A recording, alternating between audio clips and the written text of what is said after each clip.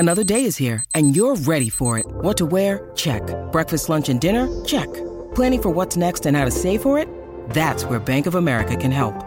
For your financial to-dos, Bank of America has experts ready to help get you closer to your goals. Get started at one of our local financial centers or 24/7 in our mobile banking app.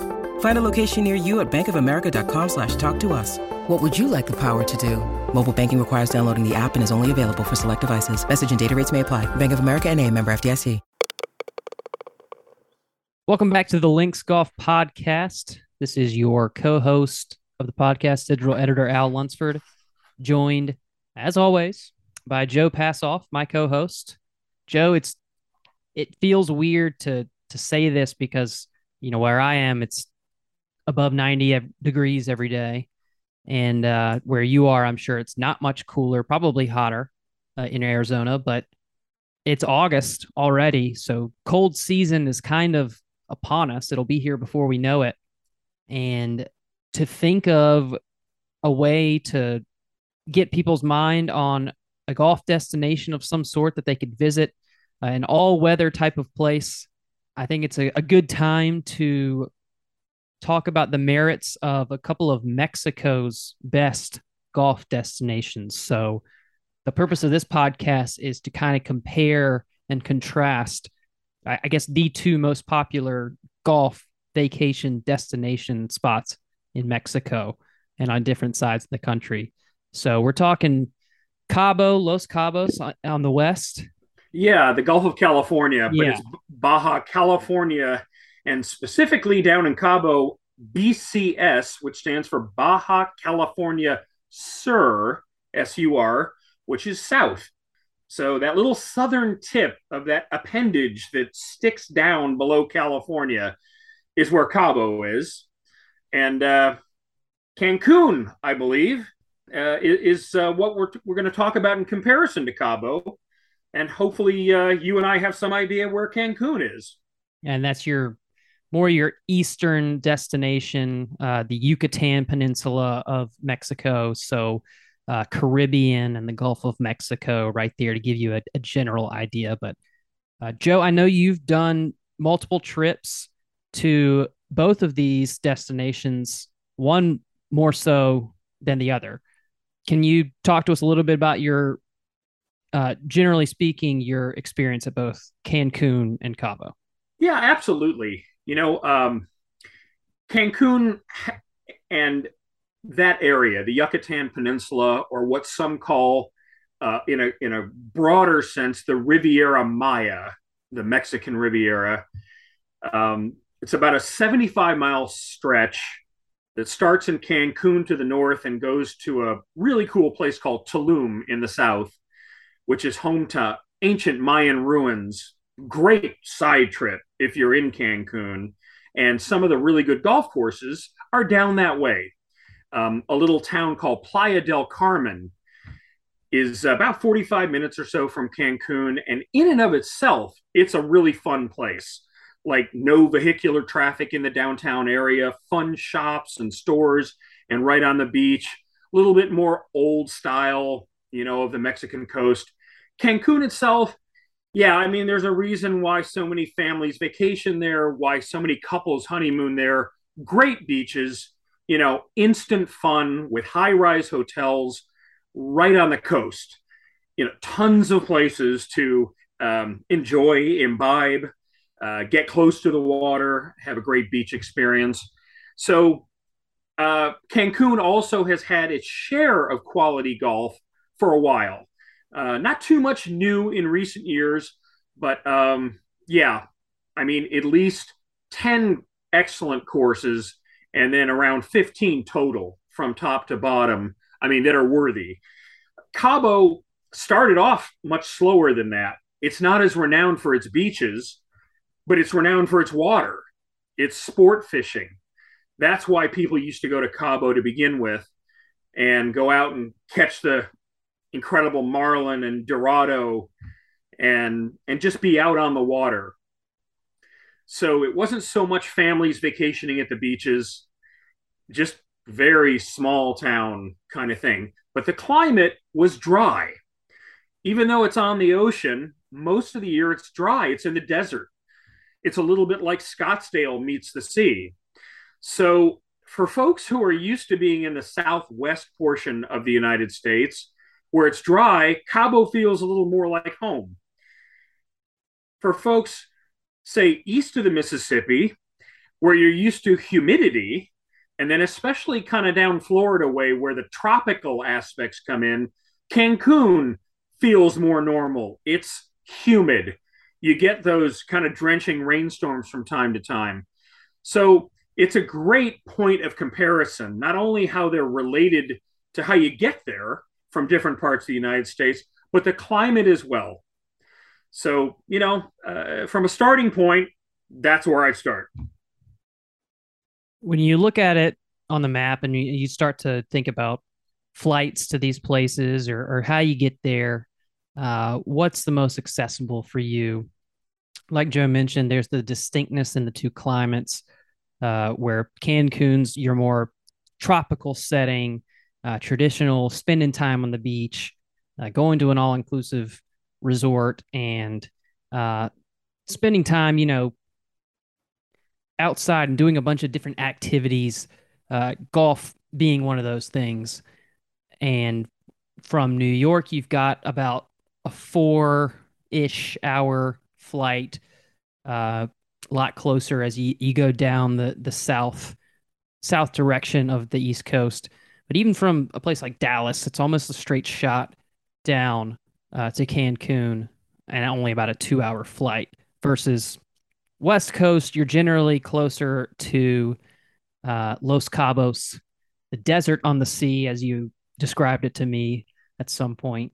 And the golf has really exploded there, and there's a lot in the past 10 or 15 years that has developed and essentially put the level and quality of golf perhaps at the top in terms of Mexican destinations. But we'll get into that as well too. Maybe we start with one or the other and dig a little bit deeper. I say we start your direction and talk Cabo first. So, Al, the thing to understand about Los Cabos is that just 30 years ago, there were only 9 holes of golf in the whole area. So it lagged well behind Cancun and its surrounds as a golf destination. Well, in 1992, a little later that year, 3 courses were destined to open. And among them was Palmilla, which was a Jack Nicklaus design. And that was appropriate because Jack Nicklaus and Cabo Golf are absolutely inextricably linked.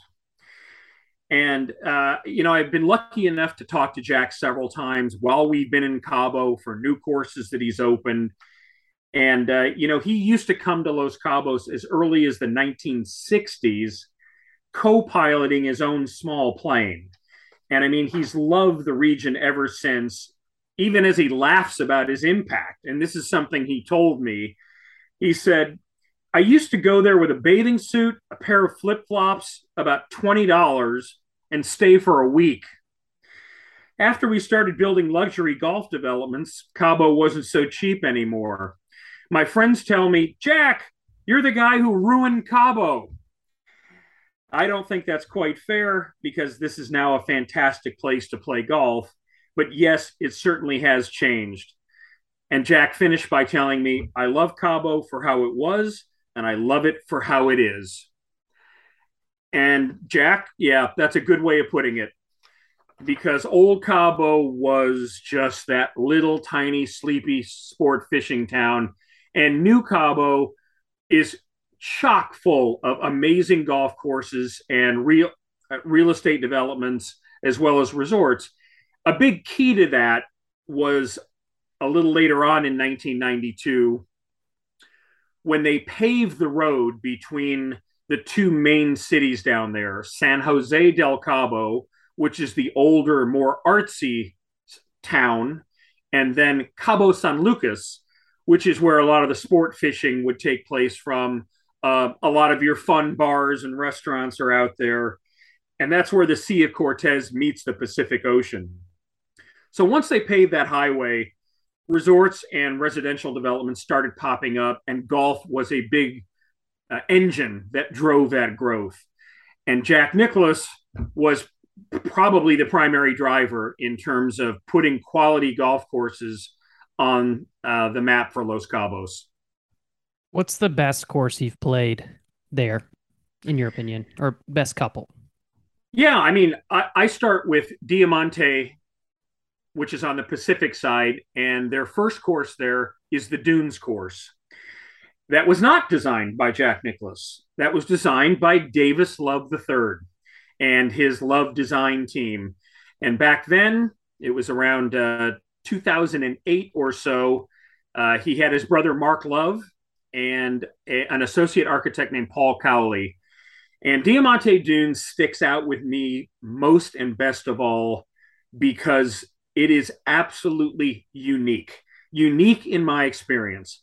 A lot of the Cabo golf, even at its best, kind of looks and plays somewhat similar. And it's desert target golf, often with the Sea of Cortez in view or the Pacific Ocean. But Diamante utilized these giant white dunes, and Davis Love and his team routed some of the holes up and over the dunes, in between them. Some of the holes played alongside the Pacific Ocean. Some really cool, fun strategies and drivable holes and so forth. I mean, that's why it stays tops on my list. What used to be a reasonably close second was what was called the Ocean Course at Cabo del Sol, which was a perennial top 100 in the world course, certainly one of the top resort courses in the world. That was a Jack Nicklaus design from around 1994, and it featured 3 finishing holes right on the ocean. Absolutely awesome, all of them. But over the years, those holes were redesigned, and so were two ocean holes on the front 9. And most recently, in the last 2 to 3 years, that golf course has undergone a complete ownership change, and it's no longer open for public play.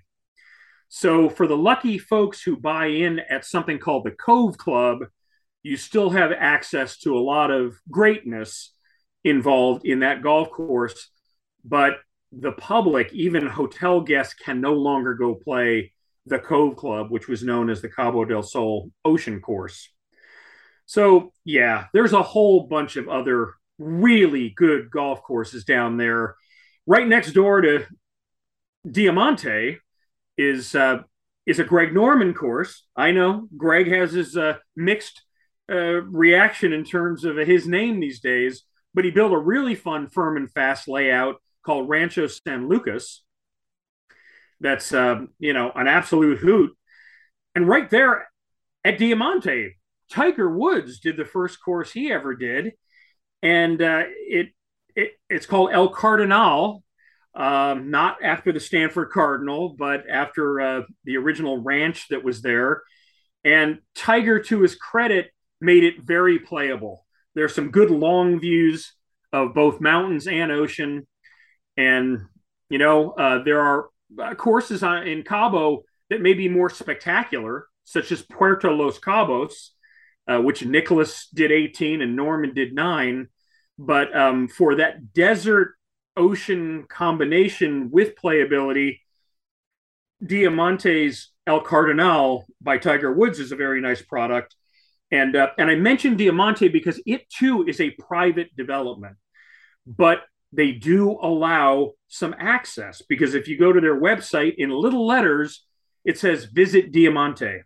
So they want you to buy property there, but you can actually go stay as a guest in a condo or a unit that's privately owned, and then you can rent it for the week, and sometimes in smaller increments.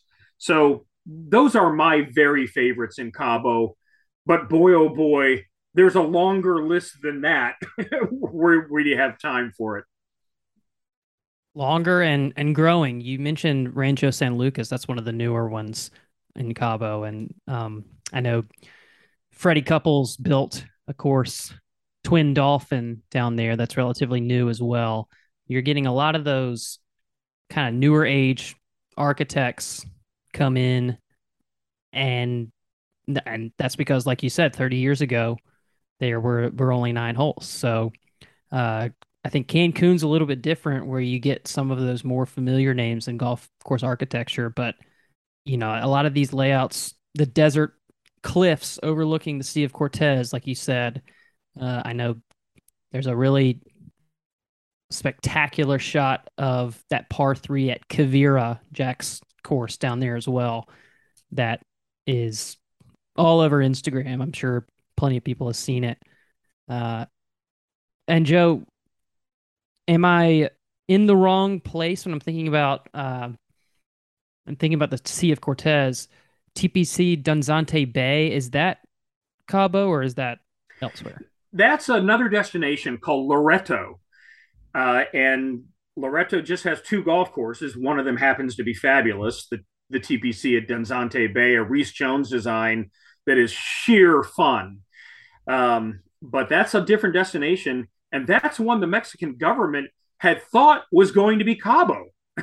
Instead, its growth stalled for a variety of reasons, including airport access, and Cabo just took off. And so Loreto is slowly catching up. But you mentioned Quivira, which is absolutely the most spectacular course in Cabo. The cart ride alone is worth practically the green fee, even if you didn't play golf. And that was a Jack Nicklaus design that finally opened about 7 or 8 years ago. And again, you'll wear out your cell phone camera in taking shots there. I was lucky enough to ride the golf course and play it with our links editor, George Pepper, back in the day. And absolutely amazing, completely memorable experience.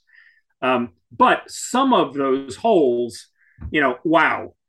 They border on, okay, is this fantasy golf or is this actual golf? So, it's a to each his own versus the golf purist versus the golf vacationer, who says this is what I want in my experience. But it's very interesting that you mentioned both Quivira and Twin Dolphin. And Twin Dolphin, of course, Fred Couples makes it his winter home these days. He had a very capable architect alongside Todd Eckenrode from Southern California. And Twin Dolphin is fantastic. That's the kind of firm and fast golf that, the modern golfer loves to see and appreciate, with great strategies, great long views. But like Quivira and like Rancho San Lucas, these are golf courses that you have to stay at a certain hotel or hotels to be able to access. That is a little bit of a drawback when you get to Cabo as a golf destination, because more and more that's happening with every single new course and every new development. So although the quality is almost unmatched because of the top name architects, and that includes Robert Trent Jones Jr. in the East Cape, which is a little further away, but it's still considered Los Cabos.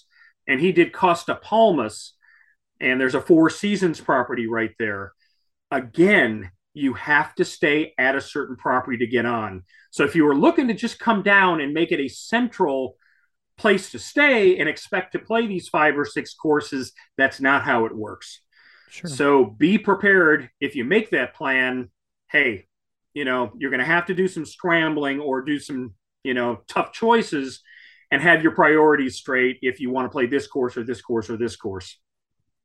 Right. You're either going to be bouncing around or you should be confined to one location and one specific course. You mentioned that Cabo came up as a fishing destination in your excursions there. Did you do much fishing, and how successful were you? Well, I would say moderately successful. My first visit down there, as a matter of fact, May of 1992, I was with a little group, about 6 of us. And we were out there and brought in an absolutely gorgeous black marlin, but it took close to an hour to bring it in. And that is the essence and art of sport fishing. And a marketing guy that I was with had it first. and then it just exhausted him. Close to the half hour mark, and he did the baseball manager symbol. He said, "All right, I'm bringing the lefty." Yeah, exactly. Call for the relief pitcher, and I came in and worked it for about 10 minutes. Still been bringing it in, and my man Merle came back, finished off the job, and yeah, a day later we dined very well in bringing that in. Now these days, most sport fishing, you kind of give back to the sea what you catch.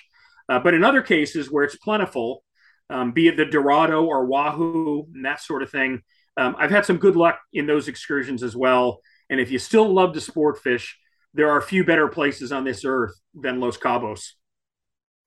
All right, Joe. Next time I need to go to the bullpen, call in the middle reliever. I'll give you the signal. I wish you could do that on the golf course sometimes. You get stuck in the middle of a round and you don't know what you're doing. Just give me a break.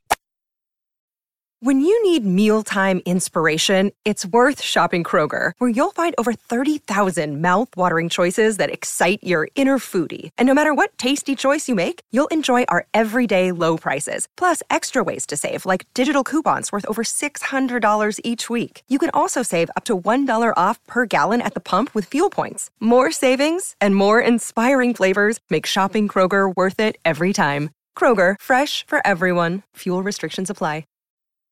Let's go to the flip side of the coin now. Let's go over to Cancun.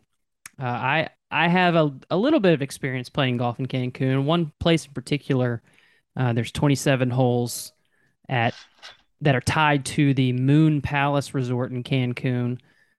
It's not part of the Cancun Hotel Zone, which is a strip of narrow beachfront property where a lot of these hotels and tourist stops are located, where you can stay at one of those. A little different from Cabo. You stay there and you can kind of bounce place to place. But the place I played, 27 holes of Jack Nicklaus golf, was spectacular.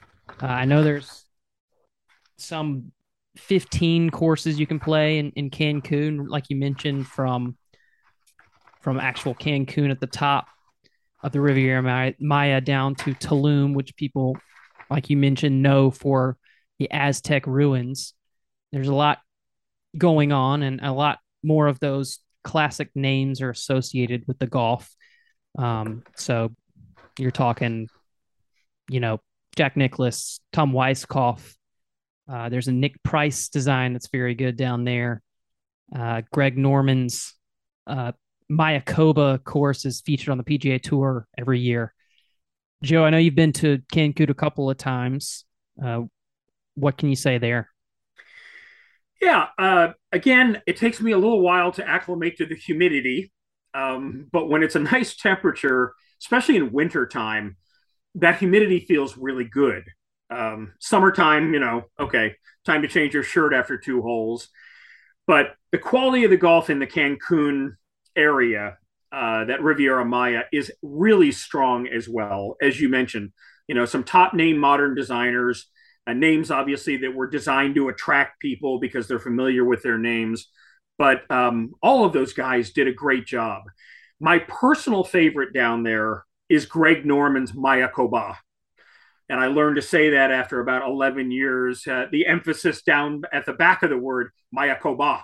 You always sound so much better when you come off and say it correctly after I just butchered a pronunciation. Not at all. It took me about 11 years to get that right. But there's 3 really great hotels connected with the property, so it's a good place to just kind of camp, even though there's only one golf course there. But it's, again, part of what I loved about Diamantes Dunes course is what I love about Mayakoba, and that is it is unique. It is incredibly distinctive in so many ways.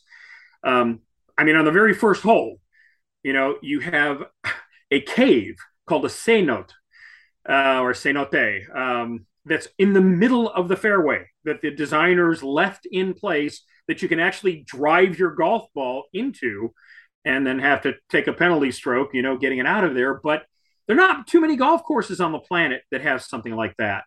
In addition, you got 2 par 3 holes, the 7th and the 15th, that go right up against the beach.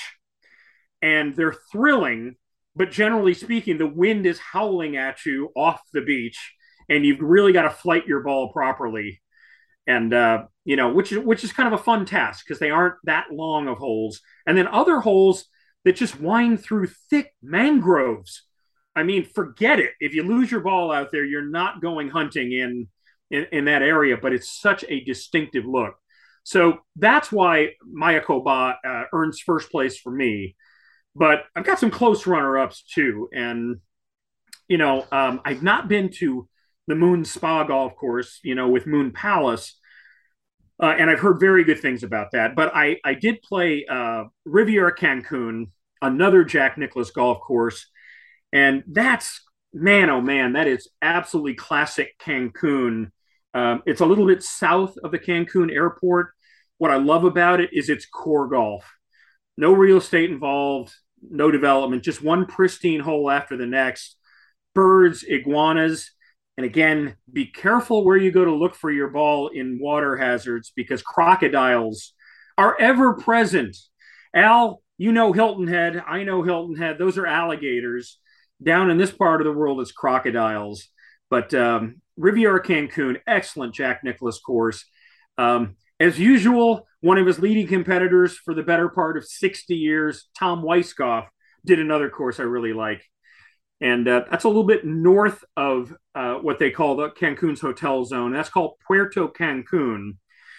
Now, that one is surrounded by a massive development, but it's good-looking stuff, and it's interesting to play along the high rises and a marina, beautiful boats.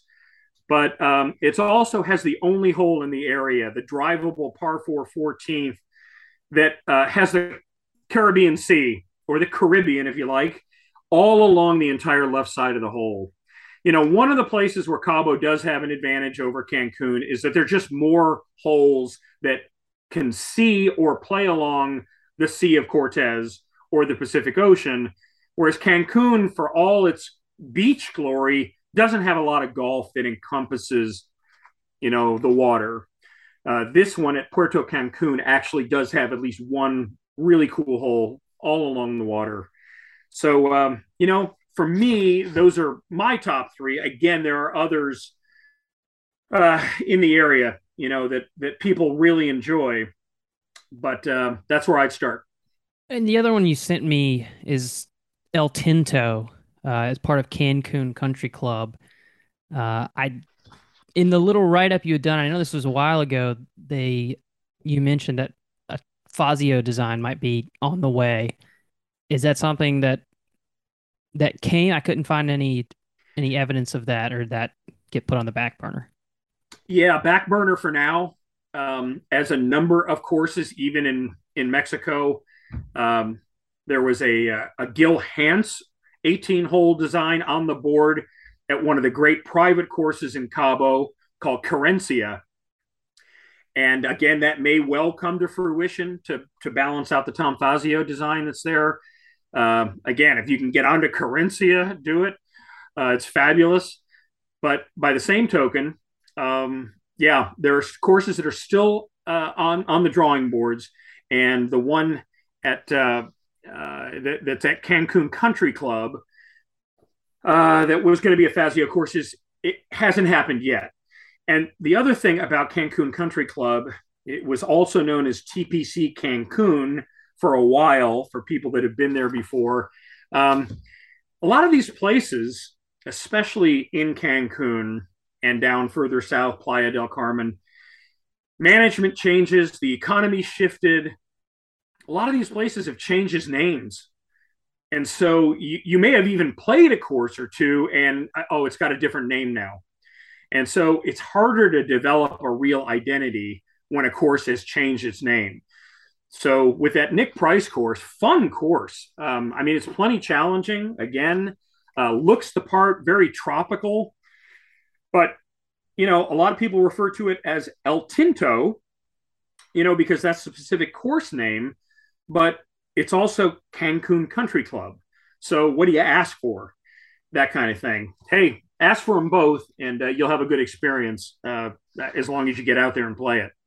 That one sounds like one of the ones that's not affiliated with a resort or anything. It's kind of close to the airport as well, so it could be an option on your way in or on your way out of Cancun.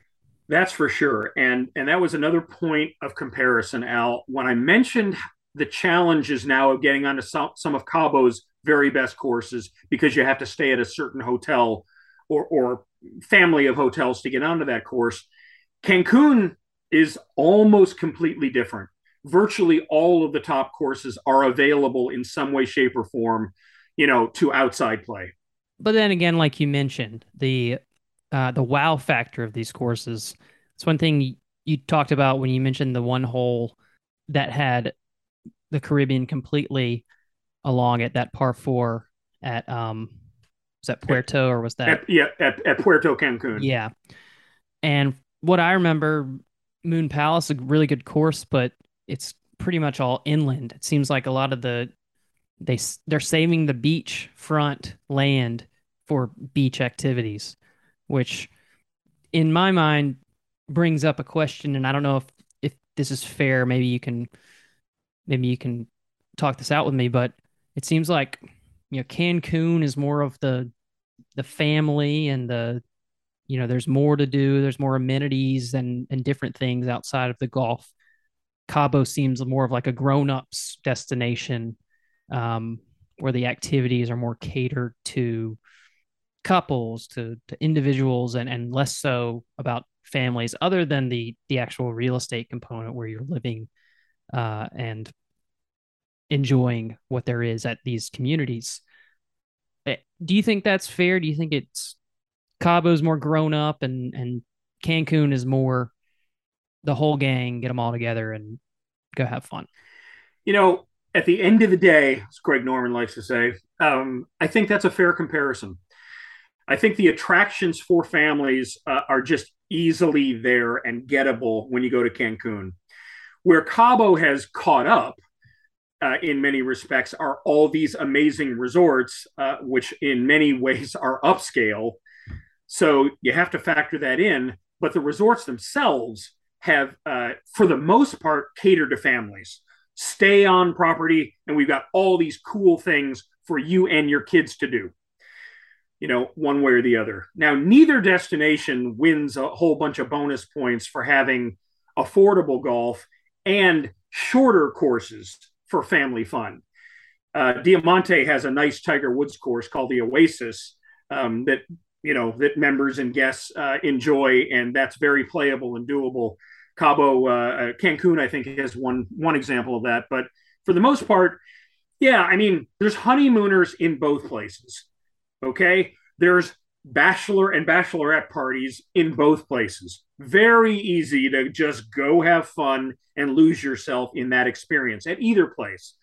But I think the attractions are built in a lot better in Cancun for families, whereas in Cabo, yeah, you probably have to make a kind of specific resort your destination, and then for the most part, you got everything you want. Well, I think we pretty well hashed it out, Joe. I know you've been to one more than the other. Could you make a determination, or is it just that they're that different? Well, in golf, we love to say "Vive la différence." We celebrate the fact that there's so many different places and styles of architecture and everything else. I made my best guesstimate is 24 trips to Cabo, but it may be closer to 30. It's closer to my home, a 2-hour flight to Phoenix. And you know what? I like the dry heat. That's what I like. And Cabo is always going to do it for me in that department. But by the same token, when you want a taste of that tropical, the exotic, if you will, Cancun, again, just south of it as well, Playa del Carmen and so forth. That's the jungle. That is the tropics. And it's a lot of fun to play golf there as well. So, at the upper echelon, Cabo has more spectacular holes and courses and top 100 courses. But if it's a little closer to you and you're okay with the tropics, a little humidity, and some fantastic built-in attractions, Cancun is just fine. So my nod goes to Cabo, but a tip of the cap to Cancun.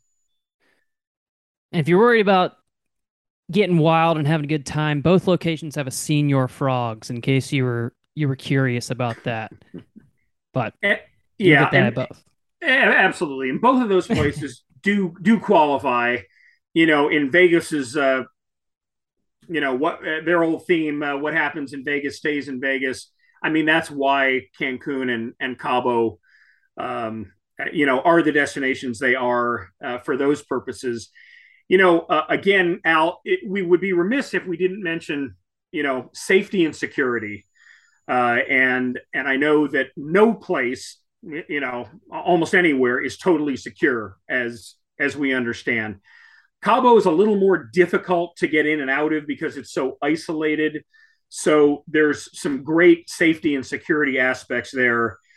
Cancun had its issues not long ago, with things coming back, and consequently, they've done a much improved job of making sure that tourists feel safe and secure within the hotel zone and the places that you want to be. So again, nothing's a guarantee, but both destinations you should feel pretty safe about being at and being able to enjoy, relax, and have fun. Yeah, sure. And that's, an ever evolving thing, right? I think it's best for anyone who's considering either place to do a little research and make sure that you're comfortable with what it takes to get from point A to point B. And a lot of these resorts will have their own transportation to and from the airport. So it's pretty much a straight shot.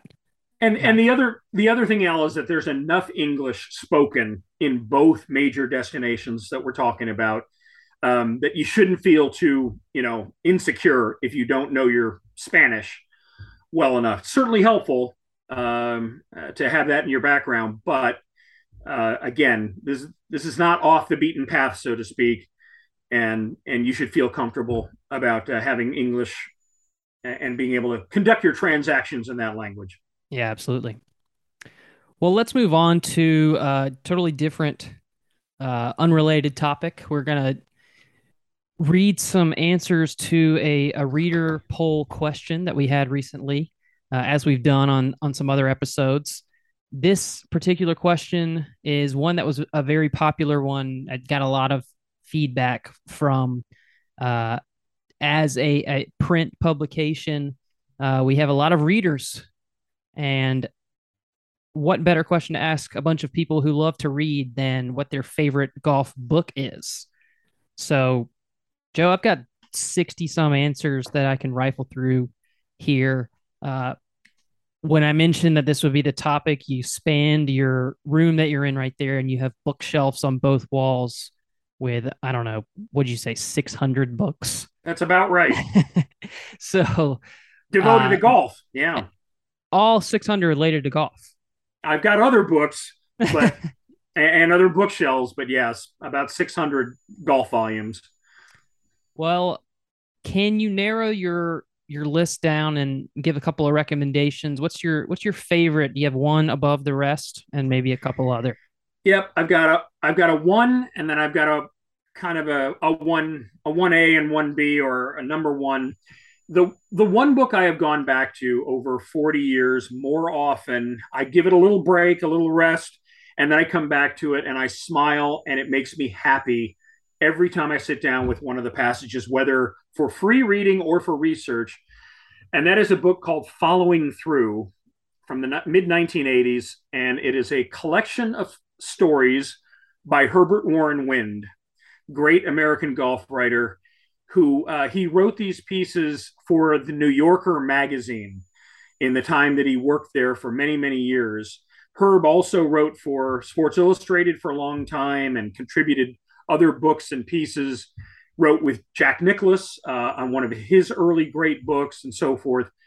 But this book, which talks about him going to Dornoch for the very first time in 1964, when it was a 6-hour journey just to get up there, to talk about covering the 1982 U.S. Open at Pebble Beach, and on in his own style that you just want to curl up by the fireplace or out on the porch, and absolutely love it.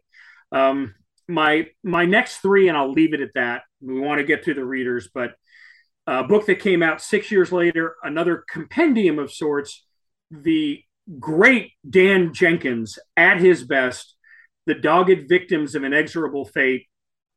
There is no golf description I've ever read that I laughed out loud as Dan Jenkins describing Prestwick in Scotland.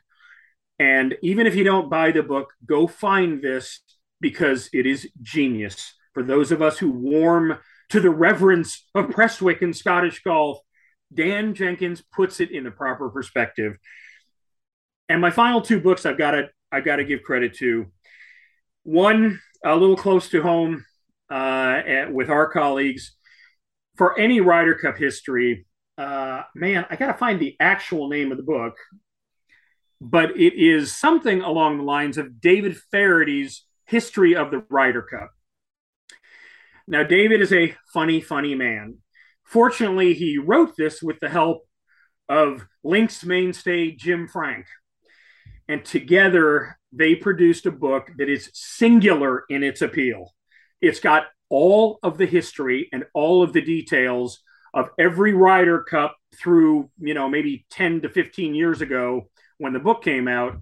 It's fantastic historical reference, but it has Faherty's wit, which sometimes gets pretty sophomoric. Be prepared, but it is also laugh out loud funny in places that you just have to see it for me to describe. And then finally, one final shout out as a reference work to the Dean of Architecture writers, Ron Whitten, and the old architect, Jeffrey Cornish, who published several different volumes of a book called The Golf Course, which turned into one final volume called The Architects of Golf. And it is the best reference work on who the designers were and cross-referencing each golf course and who designed that golf course, when they designed it, and the history of golf course design. Man, I cannot tell you how many times I have dipped into that book and learned and gone on and said, man, I'm glad I have this book. The Architects of Golf. It's probably about 25 years old now, and hopefully Ron will be busy with an updated version. But all right, that's my take, man. Joe, thank you for those. I'm looking forward to adding those to a checklist of ones I must read, because if they're recommended by you, I feel compelled to read them and learn what you learn. It's always fun to hear you pull these things out of your brain. And I know you reference a lot of these books you said all the time. So I look forward to doing the same. If you have a library card system where I could check out a couple from your collection there, please let me know where to sign up and what information you need from me for that. For you, Al, I will create one. Okay, great. Well, I'll give you a couple. I'm kind of all over the board, but I always thought my favorite golf book was the one I grew up on that taught me a little bit about how to play the game. And that was How I Play Golf by Tiger Woods. I lost myself in that book as a youth growing up and trying to get better playing high school golf. Just Tiger was the guy as he is for a lot of players my age. And it was just kind of fascinating to hear the way he thought himself around the golf courses, from shots to the mental side of the game. And just hearing it from Tiger's mouth was a very cool thing. On the flip side of that coin, kind of a controversial book that I actually quite enjoyed that revolved around Tiger was The Big Miss by Hank Haney. I know that was one that a lot of people disliked what Hank had to say and how deeply he divulged some of the private things in Tiger's life.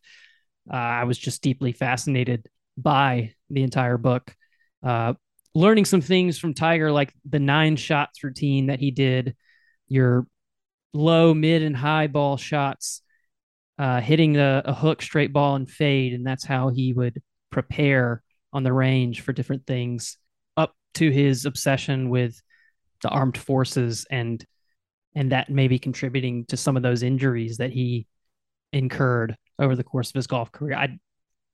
It's just a fascinating read to me about a player that we all are fascinated by. And then a couple of others. One I recently read, and you may have heard of, it's a pretty new book called One for the Memory Banks by a guy named Luke Reese.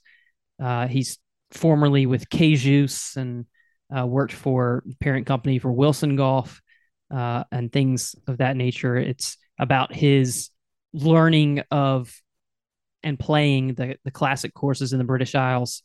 He had a coworker that was from over there that taught him the ropes, and it's essentially their exploits, almost like a travel log guide of a few courses over there and his favorites. Western Gales, I think, was his favorite among everything, but that was a quick and easy, fun read, storytelling his exploits over there. And then I've dove into Tom Coyne's, of course, called Ireland, which I'm sure you're familiar with. Tom strapping a bag to his shoulders and walking the country of Ireland playing golf is also a really entertaining read. Al, I will jump in and say all of the books Tom Coyne has produced are fabulous. Absolutely. I mean, should I be jealous because this guy does a better job of it? No, it's fantastic reading. And the writing is superb. The golf analysis is superb for modern books. And now Ireland's a little bit older. And then he did Scotland. And then maybe last year, he did America. Right. Get them all. They're fantastic to read. Yeah. Well, now that we've done our due diligence there, I'll read a couple of our reader responses at some of the things that our listeners and our readers have loved reading in the past and consider their favorite golf books. We'll start first with the question. Guy says, "Are you kidding?" Like, no, I'm not kidding, of course. This is a legitimate question. Two amateurs against two of the greatest players of all times at one of the greatest courses in the world. Joe, you may know what that book is. It's The Match, The Day the Game of Golf Changed Forever by Mark Frost. I was a little resentful when that book came out, and I'll tell you why. I mean, it's not a terrible thing, because I was one of those golf guys that knew a lot of the details already. I knew about Cypress Point hosting this amazing match between Ben Hogan and Byron Nelson against the two amateurs, Ken Venturi and Harvey Ward. Here comes this, Johnny come lately, that's suddenly going to produce a book about it. I mean, that's how I felt. And then I read the book. And again, like, holy cow, can this guy write? Can this guy report? Can this guy, Mark Frost, tell a story? And I was so glad it became part of the literature. So, yeah, that has to be very high on anyone's list of the greatest books of all time for golf.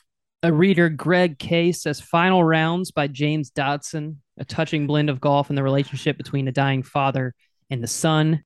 It takes us to the greatest Scottish courses many of us have played, all the while tugs at the heartstrings of those of us who have lost a loved one and whose love of golf bounds us together.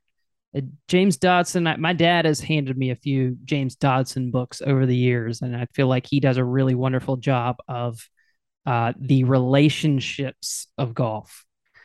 All right, Al. I've been lucky enough to play golf with James Dodson on multiple occasions. He is terrific company.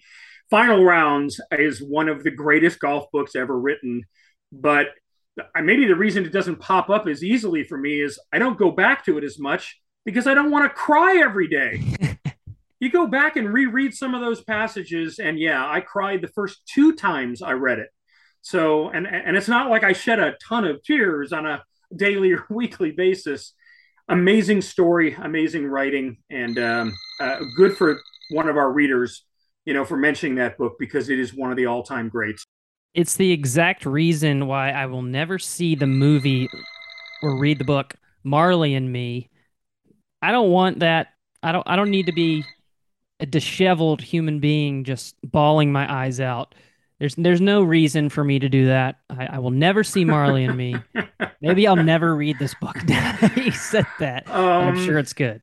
Yeah, and I mean that's what that's what we do is a great writer.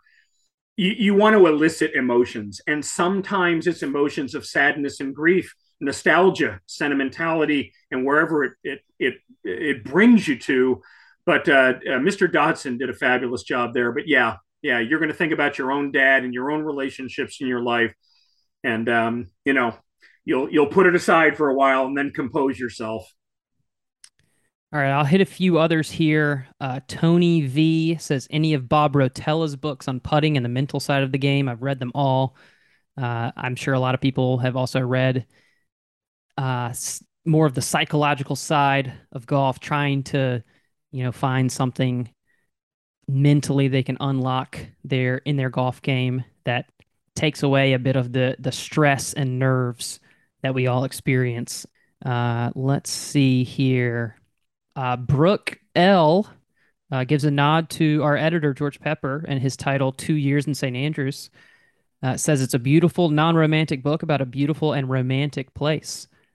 She read it 2 weeks before a golf trip to St. Andrews in the summer of '07, and walking up the 18th fairway, she saw George walk out of his home with his dog, Millie, who our readers are familiar with, too. Being an American, I didn't hesitate to yell out, "Hey, George, love the book," and he waved back. Good on you, George. Best golf day ever is how she ends that review. You can't add much to that. Yeah. All right. A few more here, Joe. Let's see. I'll just quick hit a couple. Michael Murphy's Golf in the Kingdom is on here. Good Walk Spoiled by John Feinstein. Let's see. Harvey Pinnock's Little Red Book. Harvey Pinnock, of course, the famous instructor for Ben Crenshaw, among others. There's another James Dodson title. There's another Bob Rotella title. So these are popular guys. Bob Toski's Beginner's Guide to Golf. It was my golf Bible when I learned to play golf at the age of 10. That's Mark H. who gave us that. So sort of in line with my Tiger book for me is Toski's Beginner's Guide to Golf for him. And all right, I'll give you just a couple more, Joe. For its humor, Missing Links by Rick Riley. For instructor, Hogan's 5 Lessons or Ledbetter The Golf Swing. For history, Tommy's Honor The Match, The Grand Slam Bobby Jones, or The Greatest Game Ever Played. Ken gave us a ton to chew on there, but any of those stick out in your head? No, I mean, that's a super solid list. And I love the fact that he broke it down into categories because some books are going to resonate a little more than others, depending what your strongest interest in golf is. I love my golf history and architecture and traveling to great golf courses more so than I would instruction books. But for anybody who's been serious enough to want to improve their game, whether in the video age or before it, there are some superb books on the topic. And you mentioned one just before that. People forget it's been 30 years or so since Harvey Pinnock's The Little Red Book came out. What a phenomenon that was. I mean, New York Times bestseller, absolutely incredible. And two quick, great stories with that one. Of course, it was suggested by his friend, the Dallas sports writer, Bud Shrake, that he should do this book. And Harvey, well, yeah, okay, kind of grudgingly, I'll put this stuff down. And then Bud proceeded to tell him that, he was able to get this book under contract for $10,000. And poor Harvey. Harvey thought he had to pay $10,000 to get the book published. And no, that was the advance for that. So again, pure classic Harvey Pinnock story. But I played a wonderful private William Flynn course in the suburbs of Cleveland in 1993 called the Pepper Pike Club, just being restored by Ian Andrew, the Canadian architect. And I was playing with our host, and you hit another fine drive or a terrific bunker shot. And we congratulate him. Well done, compliment. And he'd say, page 58, page 92. He would quote right from Harvey Penick's Little Red Book on where he got that technique and that tip from to execute the shot as well as he did. So, yeah, that was a true phenomenon among golf books in the history of publishing. Well, fascinating insight as always, Joe. I think we've given our listenership plenty to add to their list. Thank you all for submitting your answers again, and check out our Sunday newsletter every week where we have a different poll question that sometimes Joe and I will opine on as well. Joe, thanks for your time today on Cabo, Cancun, and literature. We really appreciate it. Al, this was an awfully fun one to do. Great being with you.